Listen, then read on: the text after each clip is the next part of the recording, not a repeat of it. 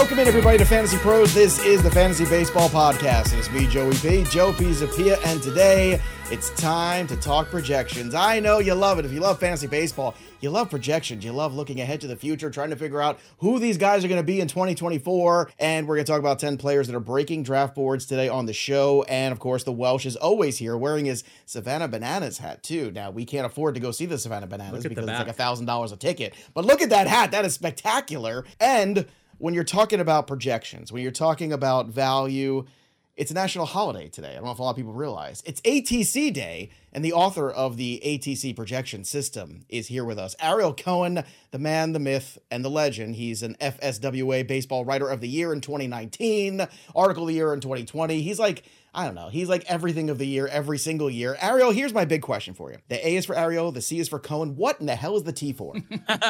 It's a transliterated Hebrew name, Tzvi. Oh, you know what?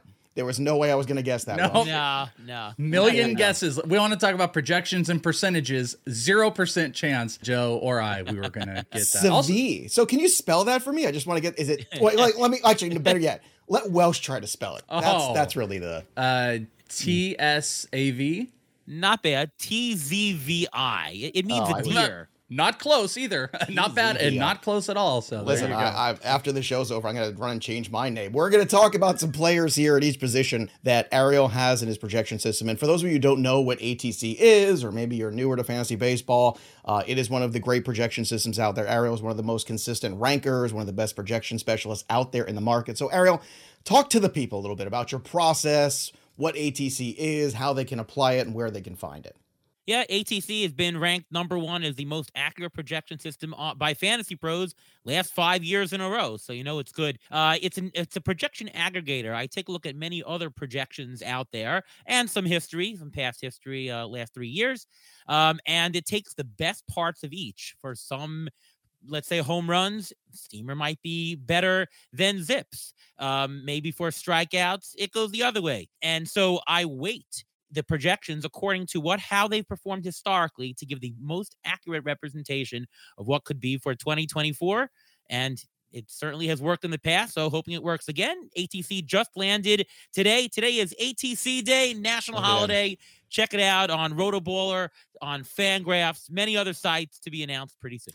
You know, one thing I want to mention, Joe, you were like, everybody loves projections. Everybody doesn't actually love projections. There's actually quite a few people that still exist out there that are very anti-projections. Well, I am, but Ariel's our guest, so I don't want to be a jerk to our guest. But way to make it awkward now. On the show. I'm just saying, there's variations of it all. There are people that live and die by projections. I'm kind of a middleman a little bit. So only thing I wanted to bring up in this, because I think your projections, Ariel, and you know, I've been doing shows with you for a long time. You and I, great friends, shagging baseballs out in the outfield only a couple months ago. But like, I've always appreciated your projection system because of the aggregate nature, especially like we do a lot of aggregate content here at Fantasy Pros. It makes a lot of sense. For any of the doubters that are out there, do you want to just throw just a couple little nuggets real quick and why not even just projections, but your projections should be a little bit a step ahead and something that people should be paying attention to? Yeah, I mean, the idea behind projections, it's not going to ever show you, oh, this guy is going to break out. Like a lot of the players we're going to talk about today, it's going to be it's a value compared to what everybody else thinks. I'm good with a 3-round gain, a $2 gain, right? It's not going to, oh my God, I can't believe I got Aaron Judge hitting 62 home runs. Like, it's never going to get that kind of thing, but it just gives a little bit extra on everything. It minimizes parameter risk, right? A projection, who knows what a player is actually going to be? Is Steamer right? Is Zips right? Is the bat right? We don't know, but ATC minimizes the uncertainty. So that's why it's a step ahead of everybody else. I have one more, Joe, and then we're going to get to this because our dear friend Ariel has given us a bunch of awesome undervalued players according to ATC, which we're going to be talking about here on National ATC Day. But how about this? Let's go on the other side real quick.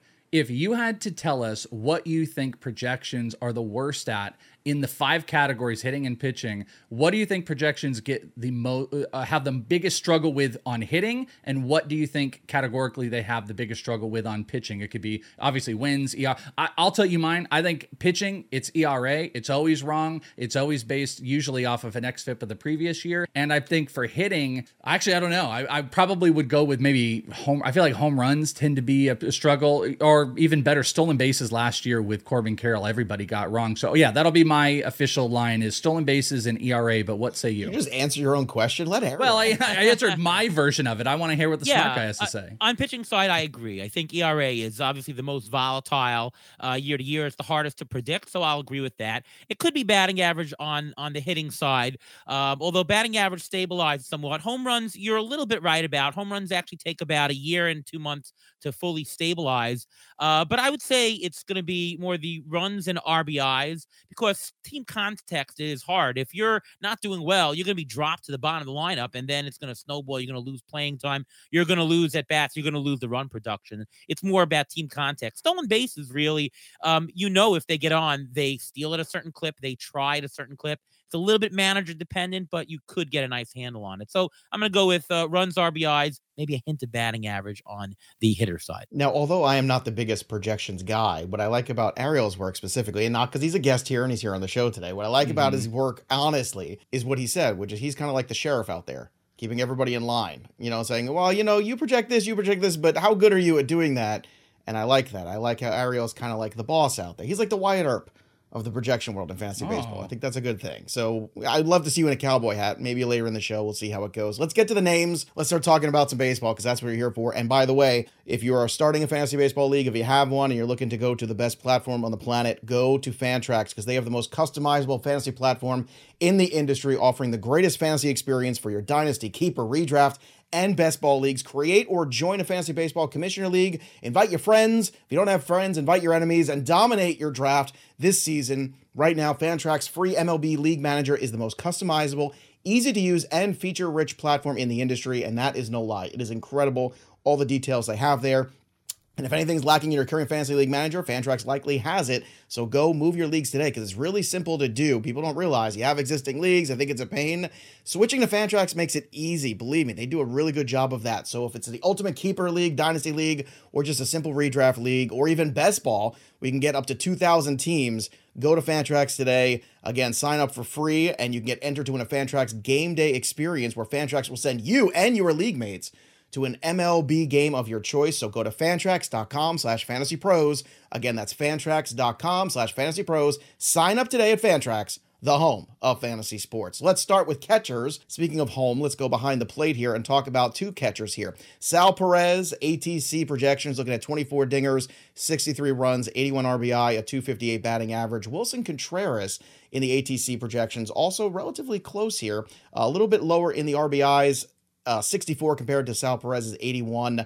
Still 21 home runs, though, for Contreras. 60 runs at a 253 batting average with 5 stolen bases, so a few more steals. So Perez and Contreras, they both popped into the ATC projections as undervalued players. Catchers are tough. They're going off right now as catcher number 6 and number 8 on NFBC. Between these two guys, who do you prefer? Yeah, so by the way, just to note that it really matters whether you're in a 1-catcher league or 2-catcher league for a catcher question. If you're in a 1-catcher league, don't take anybody who costs anything. Go your last round and take whoever is the best available. We're talking about we're talking about a 2-catcher league here. And those two are very similar in profile. Yeah, a little bit more power with Perez, a couple of steals with Contreras. We're a little bit more about Sal Perez's health. He's a tad older, but on the flip side, Sal Perez will DH quite a bit for the Royals. That's going to keep him more healthy, and that's also going to give him a lot, or potentially a lot more playing time. So there are very, very good points for both. Personally, I'm a Sal Perez fan. I think that the extra 100 at-bats is going to be enormous for those counting stats. The batting average is just fine. So if you're not too worried about the health, and again, he's going to be DH most of the time, I think that Sal Perez is a really, really nice buy this year. Yeah, the one thing I'll throw in there that's interesting about these two, though, is when you look in an NFBC format, those are 2-catcher leagues. Catchers go crazy. I tell everybody, if you pay attention to ADPs from NFBC, here are 3 things you need to know. Pitchers are going to go high, closers go crazy, and You're going to have catchers that have unrealistic value to most of your leagues. The difference with these two players, though, is Sal Perez is still a player in, you're starting up a Fantrax league, you're jumping in. He's still going to go relatively high. Wilson Contreras does not. Wilson Contreras is probably more realistically a post 200 player. So what I think is interesting when you look at these, you say, hey, don't take anybody that's of value. I want Sal Perez here, but Wilson Contreras is going to cost exponentially less in all these other normal leagues. He is a guy that falls. So I thought it was interesting that he popped in as a top 10 value on the catchers, Ariel. Yeah, absolutely. I mean, both are pretty good. I'm happy with taking both. You can also say, you know what? I'm not going to take Perez where his value is. I'm going to wait. If he's still around, take him. If not, go Contreras a little couple picks later. You can play it by ear in a draft. In an auction, it's pretty much whoever's the cheapest, right? You're going to getting a $4-3 bargain, whatever it is. Just pick the one that's the biggest bargain. Yeah, I got a 2-catcher NFBC right now that Luis Campusano is my top catcher. So that's how I feel about it. Let's go over to first base here. Really interesting name that popped up as your underlying value. And I am curious about what last year is pushing this year, but it was Josh Naylor. But what I'm curious about is what is the underlying value for him? Where does that lie? Naylor to me is kind of closer to like a Yandy Diaz type of player, yet he's going in NFBC at least 6 total spot difference from Yandy, and they're both inside the top 40. So you got high batting average, which I think is probably the key with Naylor. But what's the thing that sets you off that makes Naylor such a good underlying value? Yeah, I think that Yandy Diaz is another value. It's also actually an ATC bargain. But Yandy Diaz is due for regression. Josh Naylor is going to be hitting 4th in that lineup, that massive, massive run potential. I mean, batting ahead of him, you got Juan, Jimenez, Jose Ramirez. There's so many guys who have a very high percentage chance of getting on base. So he's going to have a lot of RBI opportunities. Also, he's very well categorically spread. I mean, he stole 10 bases last year. He can push 20 homers, which he did 2 years ago. He had a 308 batting average. Now, that's not going to continue, but should remain fairly high. He's got so much invested all over the place. And look at his contact rate, 84% last year. The guy gets on base, has a little bit of everything, a big RBI push. It's just a lot of places for value. He could be worse in one category. He'll push the other this year. I see a very high floor production from the cleanup hitter of the Garden. And I'd add one of the things that probably pushes them being a value here are, if you're looking at the top 5 players at first base for batting average on ATC, Freddie Freeman, number 1. You've got Yandy's in there. Bryce Harper, number 5 is Vlad, and Naylor is sandwiched in between them. And you're still getting 20 plus homers, which are not projected off of Yandy. And you're getting RBI totals that are closer to the Freemans, Harpers, and Vlads. It's just he's not that player. Yeah. He just might be a more upside version of Yandy Diaz, which is really underrated for fantasy teams. Yeah, and I think the better comp actually in terms of the skill set is to Paul Goldschmidt. I think he has a very, very similar profile to him, and he's going way, way cheaper. That's a really interesting comp, the Goldschmidt one. I remember last year you coming on the show, I think it was in February, and Naylor is one of your early guys you want to talk about. And after Ariel made his case, I went out there and I drafted him everywhere because he was like a post 200 ADP guy last year. I want to feel like, right? Yeah. And I remember having that conversation about Naylor with you specifically, and he was like, "This is my guy. This is why." And you laid out a lot of good things, like contact rate, one of them in the minor leagues being something that was positive, and hopefully the Guardians get a little bit more lineup protection around for everybody this year. We'll see how that goes. They need a little bit more offense. Speaking of some of the guys that we like, Alex Bregman's a player that's really settled in to a groove. The last 2 seasons here for Alex Bregman over at third base have been nearly identical, which is great because I'm sure it makes life a lot easier to project them. I guess here's the question when it comes to Bregman. He's hitting his peak in terms of age, in terms of, that 30-year-old window from 28 to 31. That's usually the best you're getting out of a player. But if you go back to 2019, you do have that outlier, that 41 home run season. Even the year before that, 31. He settled into this 23, 25 range. I know you're saying ATC is not going to project power breakouts, but at this point, when we're looking at Bregman, do you think what he's settled into here is basically who he's going to be? Or do we ever potentially see maybe a better start to the season in 2024 where maybe that 25 number bumps back up to the 30 range? Yeah, again, this is another one of those examples of we're not going to see that breakout. This is just a prototypical value for what he is. Yeah, ATC is projecting more of the same. He's not that 40 home run guy that he was back in 2019. He's a low 20s type guy. He did have 25 homers last year, so that's not out of play. That batting average is going to be awesome. I mean, we'll talk about contact rate. 88% contact rate last year. 88%. That's crazy, crazy good. His line drive power is fantastic. We're talking 260, 270 average. Runs and RBIs. I mean, this guy had 103 runs last year, 98 RBIs. Runs and RBIs are 2/5 of all of your roto stats. So if you got a guy who's almost going to get 100 in each, massive, massive. And he's only going in the 7th round. It's not like you got to pay a Manny Machado type price. He's not going in the Paul Goldschmidt range. He's not going all the way up there. 7th round, and you're getting good production. Again, the only downside I see is a little bit of age, but it's going to be soft regression. I think Bregman is just a guy to hold value. Yeah, he's always interesting to me because I feel like he's one of those guys that I've identified a few of these players where I feel like they're at the tippy top of optimizing what they do best and they're getting the most out of their production. The reason I don't like some of those guys sometimes is if there is any regression or any bad slumps, then they fall apart. Like I think CJ Abrams is one of those players that the way he was able to pull the ball, get the ball in the air last year was at the tippy top of his ability. And it's like, if that regresses at all, you're going to lose that. Bregman's kind of the same way. Really, really high launch angle. Yeah. He doesn't have a really high pull rate, which you'd love for him to do a little bit more, but you also had like declining barrel, not big hard hit. So like he optimizes his game to where he plays and how he plays to the fullest. Yeah. The good thing is he kind of continues doing that, Ariel, but I always worry if there is any little downtick, then you're looking at a guy that is like sub 20 homers and blah, blah, blah. But now we don't have to pay the cost for him anymore. Yeah, and worst comes to worst, he gets old man skills, which is he walks. And by the way, last year, he walked more than he struck out. There's not that many players that can say that. So he's got a great eye. I see very little soft regression for him. Solid play for a base of value in the 7th round. It's still high mid-draft. I would also say, just to throw that in there about Bregman too, if you're in the salary cap drafts, like that's the pivot at that position because you're going to pay a ton for Royce Lewis. You're going to pay a ton for the upside of Ellie De La Cruz, right? All the sexy names that are ahead of him on the ECR and the ADP. That is a great pivot point to, as Ariel's pointing out, if you're in these roto formats, right, and you're in a salary cap league, Bregman's going to give you close to 100 and 100 in both those big categories. That's huge. That's something you really don't know if the other guys are going to give you. Maybe they'll give you stolen bases too. Yeah, okay. But at the end of the day, he's going to give you at least that 25 home run benchmark power, which is also pretty solid. And he's probably going to do it.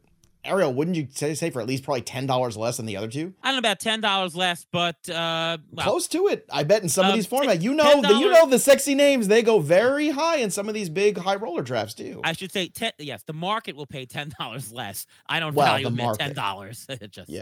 Yeah, and I've noticed it's Bregman and Arenado. Arenado's I've had some early shares of. He just continuously falls. A little bit more power projection, better batting average projection. So if you're looking for some cheaper third base, Bregman is one of those guys. All right, we talked about old man skills. This is going to be old man argument for me.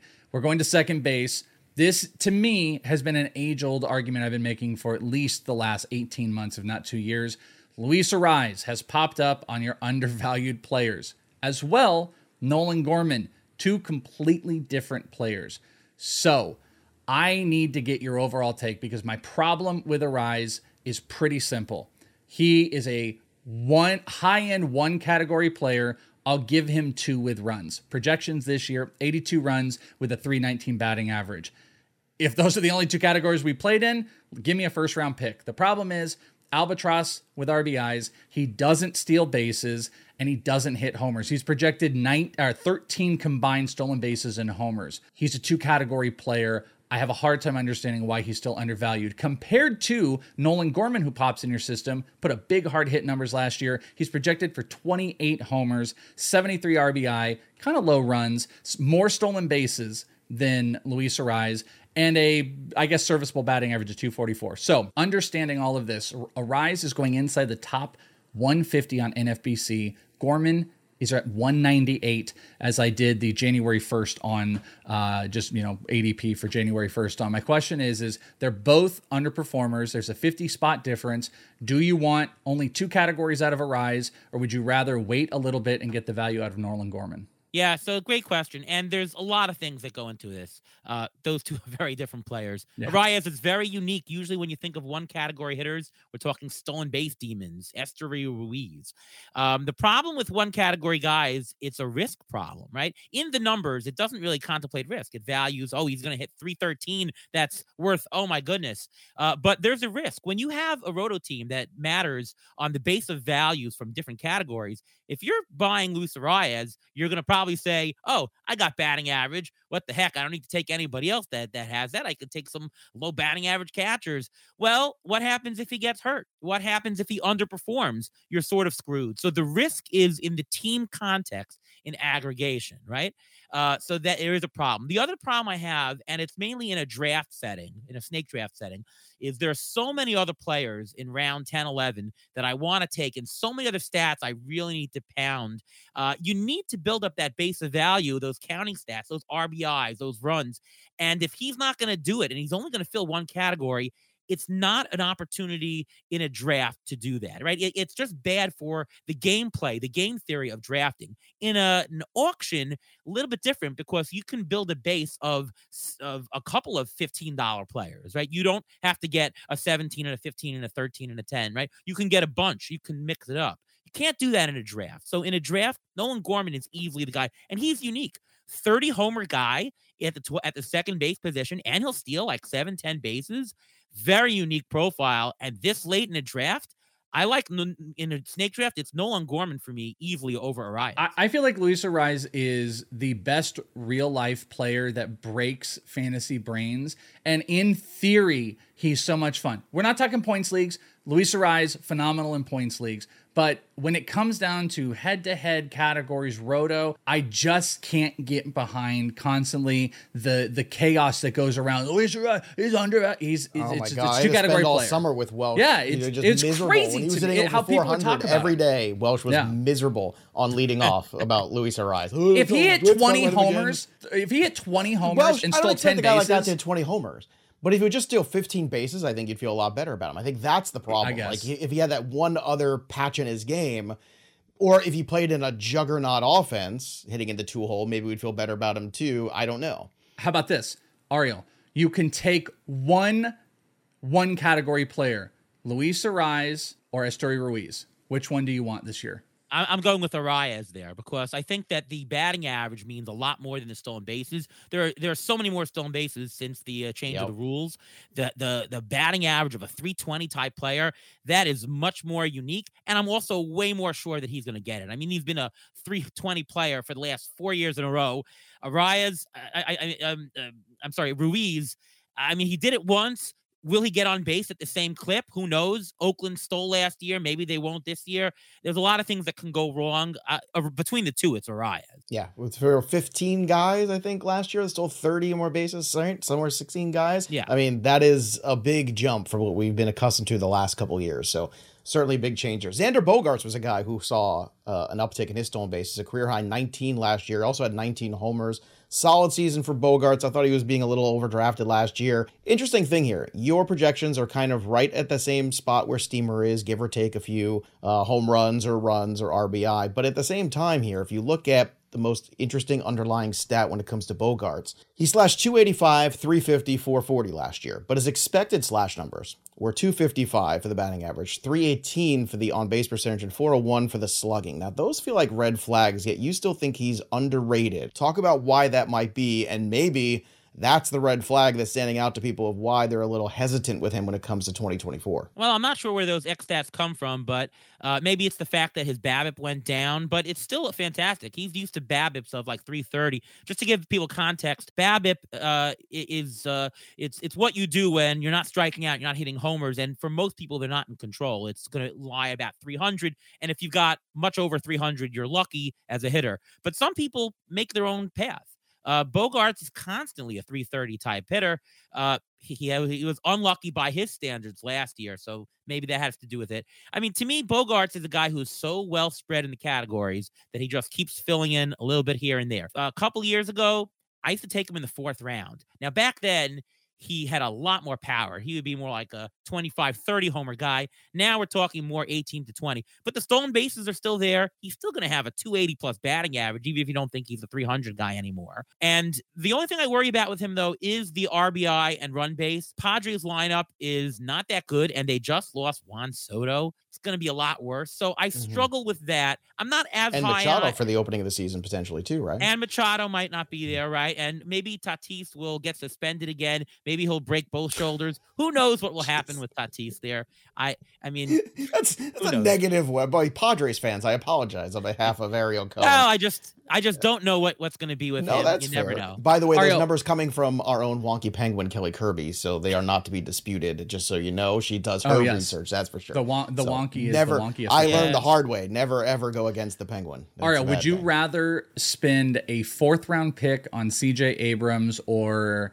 I'm not doing the math properly in my head. An 8th round, 9th round, Xander Bogaerts. You know what I'm getting at. We're at value. Who would you rather have, Abrams or Bogaerts? No, so it's Bogaerts. So compared to where he's going, Bogaerts still is a little value. I like plenty of other people than him at this spot. So for me, in another one of those guys that in a draft, I don't like Bogaerts, but in an auction where you can just chip the $2-3 values and getting it, he's better. I don't like Abrams. Abrams to me is more of a one-dimensional guy as well. If he doesn't succeed and Washington's not that great, you might lose a lot of value from the stolen bases. I'm not as high on him as most other people, so maybe I'm just partial against him. I do prefer Bogaerts to him, though. It's so weird because last year, Welsh, that was a guy that we were all in on because he was so cheap, and now he's so expensive that I'm kind of where Ariel is, where I'm almost like, ooh, like I think it's great that we were right, but now we were so right that I almost feel like this might be wrong looking at where his value is this year. You have to pick and choose your spots when you pay this year for last year's stats.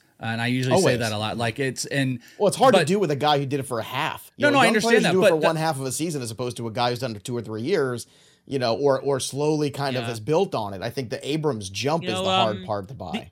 And the other thing I want to say is that this year, in the last couple of years, stolen bases were scarce, and we all had to pay premiums for stolen bases. And for some reason, the mindset is pay for stolen bases. You got to pay a premium. Well, you do the math. There are plenty. The stolen base premium shouldn't exist. Like we're back to the way it was 7 years ago. We are just value them as normal. You don't have to push up any one single category. So I think people who are picking Abrams that early still have that mindset of you got to get steals. You got to get steals. It's not the case, and that's why he's overvalued. Yeah, it's interesting. It's like I always find fantasy people are always trying to kind of mitigate values of stuff. People are like, I don't want to do saves. Let's do save holds. And people are like, I don't want to do like stolen bases. Let's do like net stolen bases and stuff. And it's like MLB almost just bottomed out stolen bases by being like, we're going to make them a little bit closer. Now everybody can steal them. And it's made the value change just a tiny bit. Enhanced the game again. It's made it a lot of fun. Sure. And I was just looking back, 6 guys 2 years ago stole 30 bases. Last year, over 15. That's a big jump.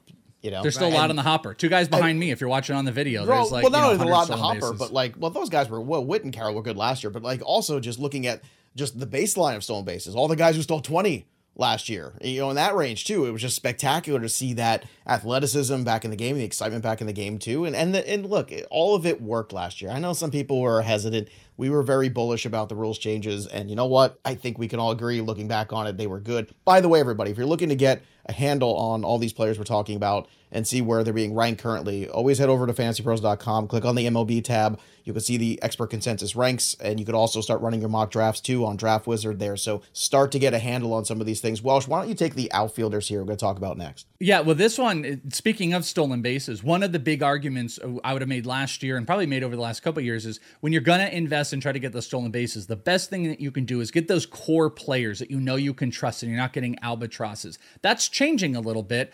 But here's one of those guys. Here's one of those guys where you want someone that does a little bit of everything that pops out to me. So let me throw out before I mention the player. I looked at ATC. There were 4 players for the outfield position that were projected to go 2020 or better with a 280 batting average or higher.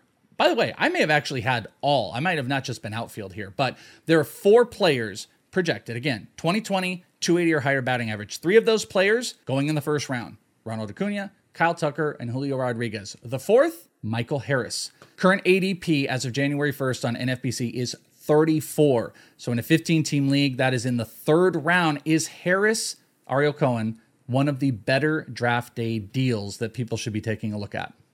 Oh, yeah. I think your analysis is great. And rarely do I bring up an undervalued guy who's going in the 3rd round. I usually focus on 7th, 10th, 14th, 11th, but 3rd round, Michael Harris, this is a guy who could be 1st round value. You're essentially getting a 5-category player and you don't have to pay the first, second round prices here. I think the reason why he's going lower is because he just did not amass enough playing time last year to be in that conversation. Right? He only had 500 at bats last year. He only had 400 at bats the year before, but the rate of production has been spectacular. He also only had 57 RBIs last year, but he bats in the middle of a fantastic Atlanta lineup that is going to produce runs. So that number is going to go sky high to the mid 80s at least. We're talking a huge base in every category. 2020, he might even go 30-30 if you squint here. Love it. And there's nothing about his profile that looks bad.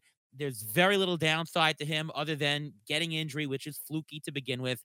Michael Harris is a potential first-round guy. Really like his value here. Huge draft day target for me. I have been doing a lot. Disappointment last year, Welsh, in the first half of the season too. I mean, this guy was the panic mode.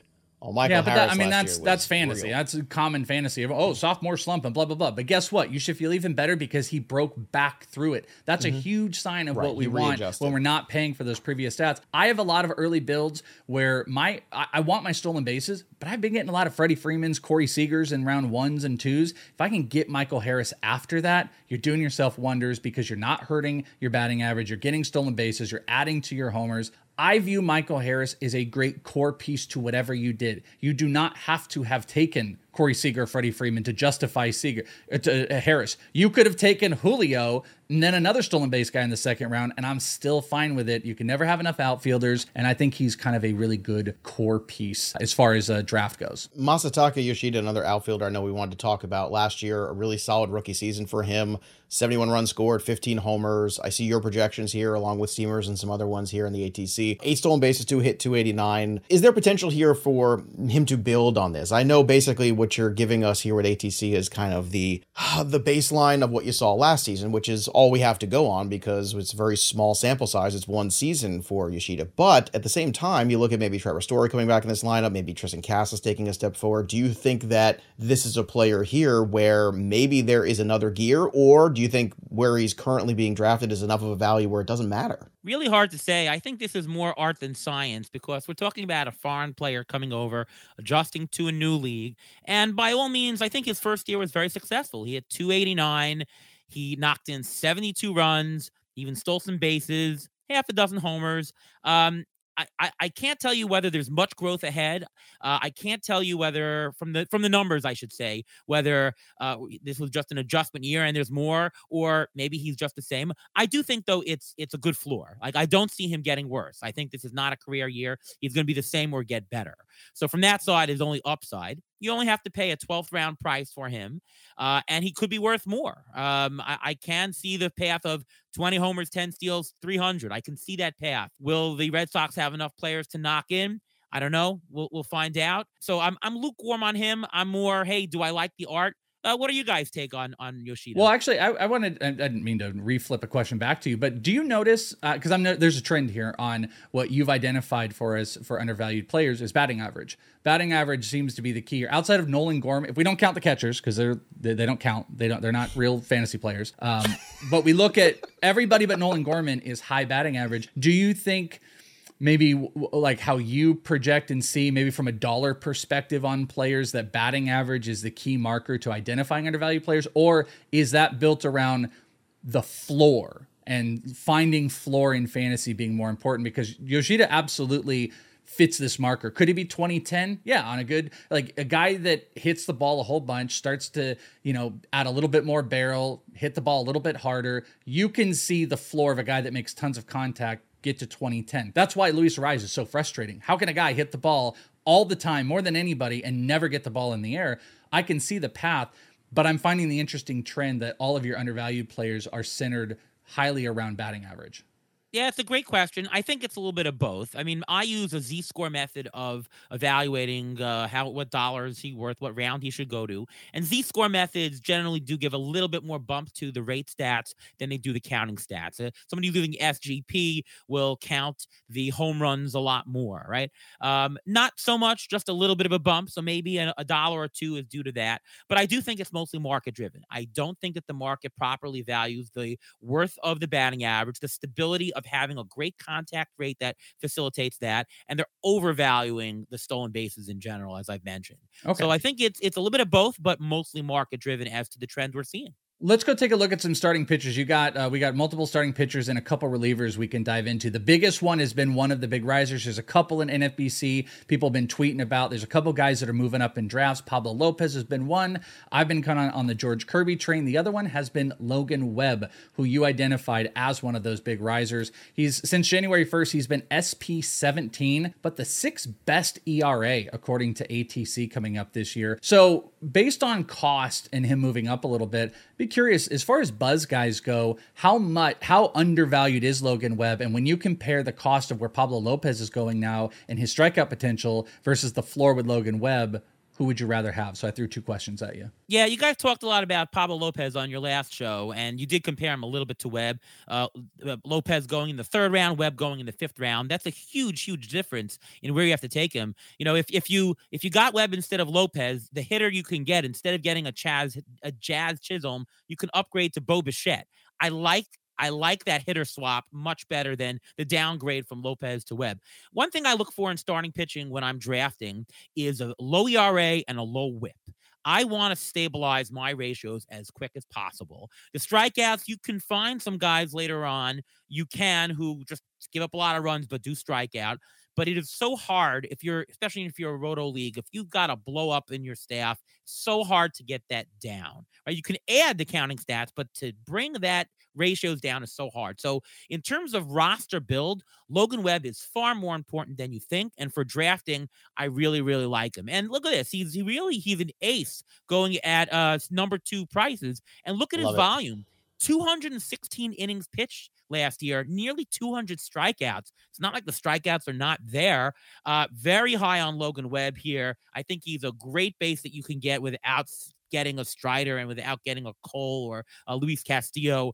I think he hides. And the only quibble you can say is, well, he pitches in a pitcher's park. Maybe that's why. Well, as long as he's still pitching there. As long as he's still pitching there, it's still there. That's always the dumbest thing. Well, he pitches on a pitcher. Right. Is he pitching there this year? You know, I did the write-ups for the all the pitcher profiles for the Black Book this year, and Logan Webb was the guy that just stood out to me as that huge value too. So I'm glad to see that you think the same thing, because it's all the same thing you're talking about, which is, why am I foregoing early hitters in my drafts when I can get Logan Webb and build up a staff of 2 1A type guys, and, you know, instead of relying on just that one guy and still have a great offense. Logan Webb is that perfect guy, that perfect fit. Again, you can go check that work out on Amazon, by the way, new Fantasy Baseball Black Book. Ooh. But let's move on here. And by the way, Welsh, also, when you were talking about Ariel and you guys were nerding out there for a second in that last segment, it took everything in my being not to ask him about the X plug, but I didn't. So I'm trying to be well the X plug. I was creating some.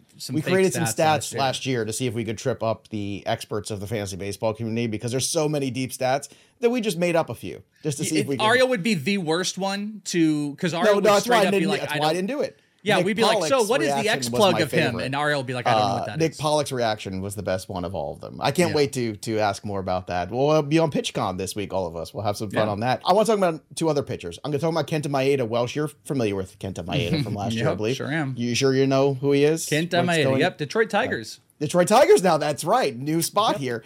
So he's coming off a year, 104 innings pitched, 117 strikeouts, 4.23 ERA. Then you've also got another guy who's undervalued too, in Yu Darvish. Now, Darvish came off a rocky season, let's be honest.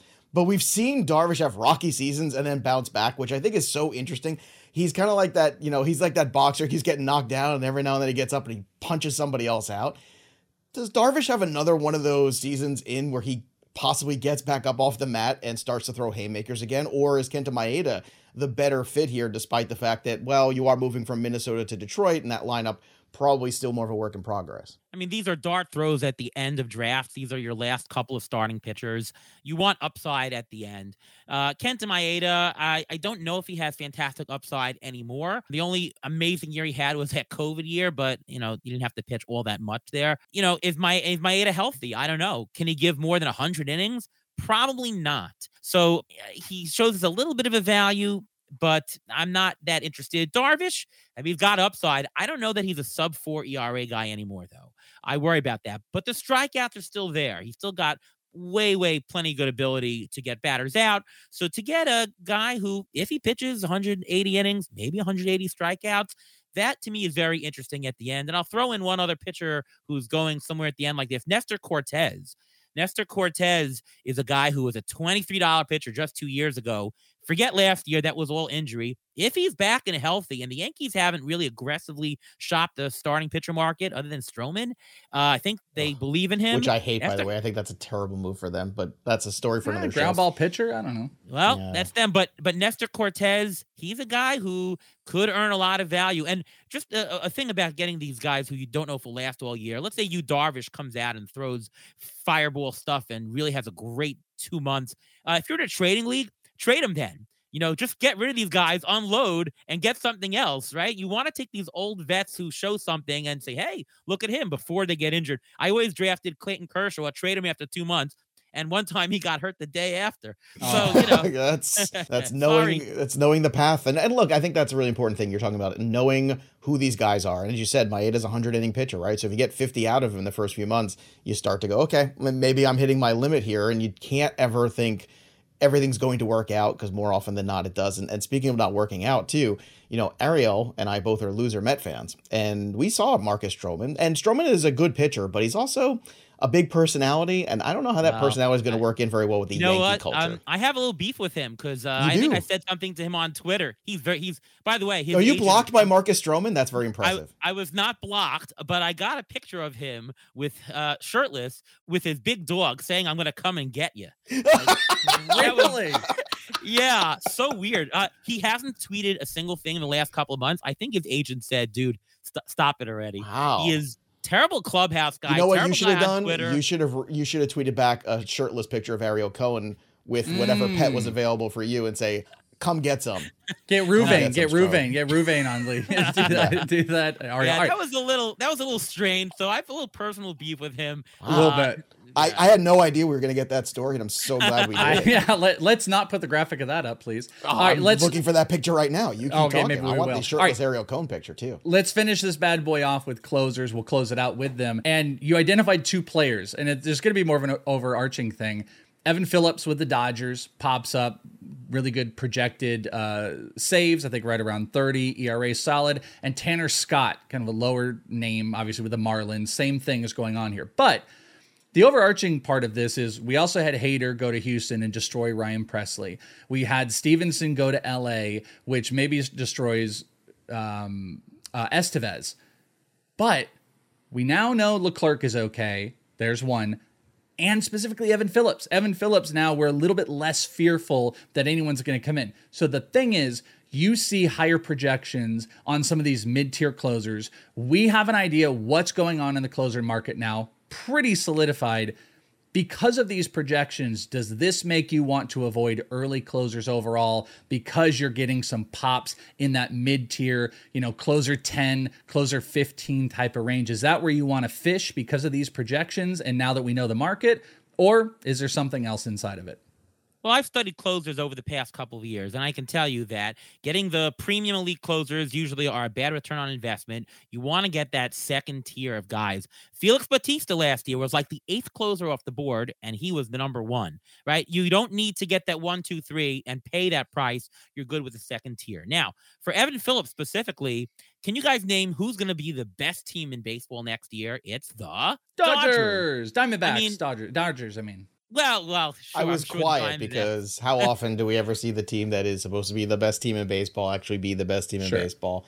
Well, true. I'm old enough to see this. I've seen this movie before. But I know where Ariel's going here. There's the point, Evan. You know where I'm going? Yes. They're a great team. If you want to get a lot of saves, do you want to get the Oakland closer or do you want to get the Dodgers closer? Ding, ding, ding. It's the Dodgers closer, and it's Evan Phillips. So there's a lot of saves going on, and his ratios, last year, 2.05 ERA, 0.83 whip. The year before, 0.76 whip.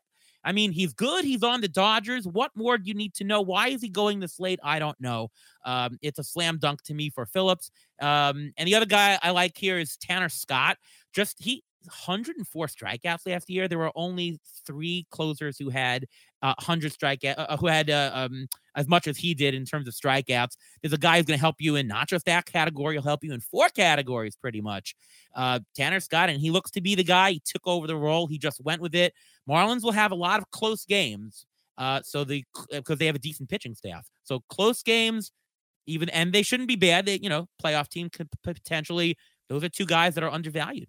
Check out the ATC projections. They're up right now. Fangraphs or Rotoballer, as you said, and also check him out over on X for beefs with Marcus Stroman and other professional baseball players at ATCNY. That's Ariel Cohen, everybody. Ariel, appreciate your time. It was great to catch up with you, buddy. And give me a win total over under for our Mets this year. 76 wins. What do you think? Over? I'm going to go over 78. Yeah. 78. There, spoken like a true Met fan. That'll do it for us. But the story of the game goes on. For Ariel and the Welsh, I'm Joey P. We'll see you next time, kids.